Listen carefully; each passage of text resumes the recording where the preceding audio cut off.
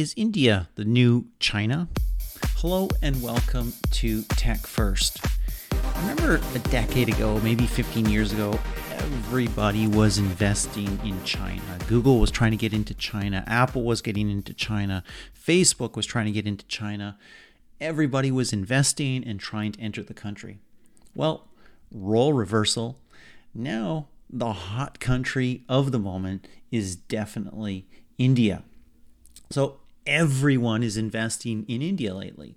In April, Facebook said it was investing $5.7 billion in India. In January, it was Amazon putting $1 billion into the country.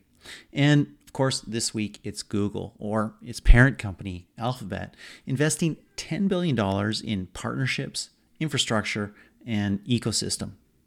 One reason?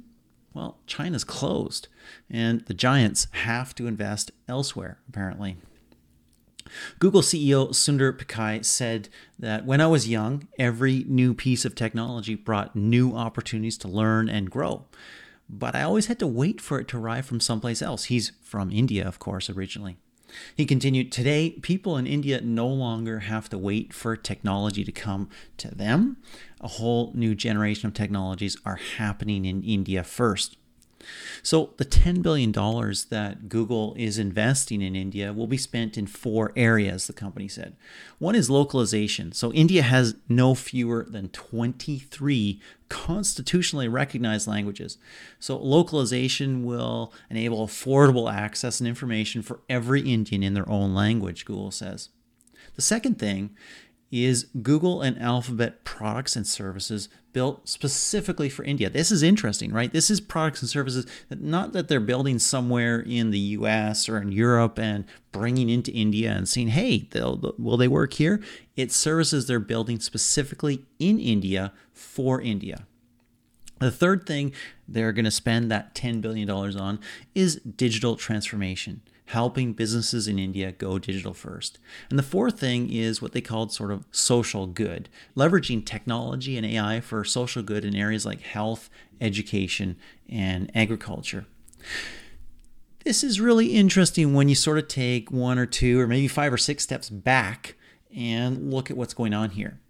There are 2 population superpowers on the planet, right? China and India. China still has slightly more people at 1.4 billion. That's 18%, almost 1 in 5 of the global population. But India at 1.36 billion is right on its tail and, frankly, growing faster.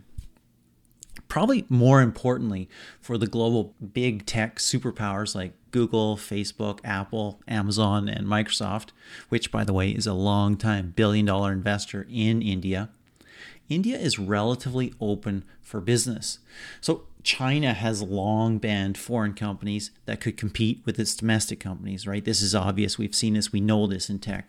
Google, Facebook, Netflix, Bing, Twitter, Pinterest, Quora are just a handful of the US-based companies that are not permitted to do business in China. That, of course, coupled with trade wars, COVID-19, and yes, a growing sense of China's emergence as a global economic superpower has made it much easier to justify retaliatory measures aimed at isolating China economically.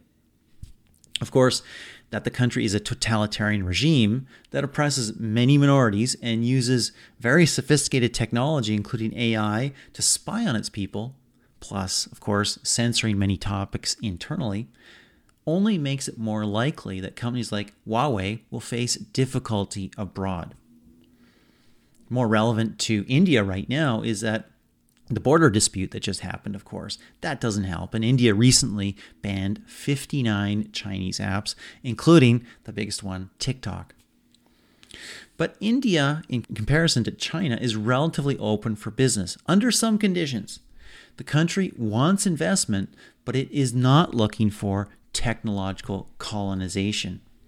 That's why, for instance, Apple has established production locally in India with its primary manufacturing partner, Foxconn.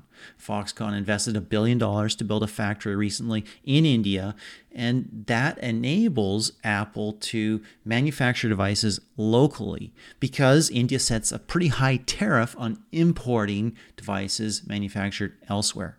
Essentially, this is a smart strategy by India to accept outside investment, but attempt to ensure that the investment builds the country up rather than making it an economic client state of big tech.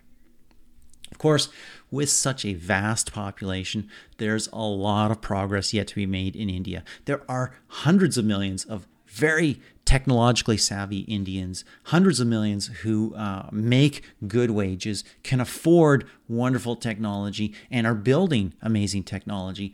But there's also probably hundreds of millions who have yet to join the party. And that's where Google's Pichai is focusing.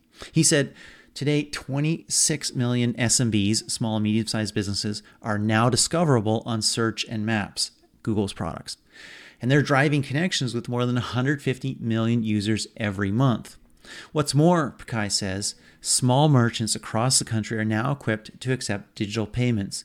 But India's digital journey is far from complete. There's still more work to do, Google says, in order to make the internet affordable and usable for 1 billion Indians.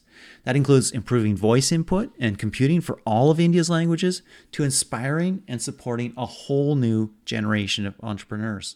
Of course, ensuring that Google is a key part of that coming growth in what is soon to be the world's most populous country is probably something also that Google is thinking about. And also perhaps letting China know that its policies, what it does internally, have an impact on what it can do in terms of business externally. This has been John Koetsier with the Tech First podcast. Thank you so much for listening in. If you like it and enjoy it, hey, rate it, review it, share it, help us out. That'd be wonderful. Thank you so much. Have a great day.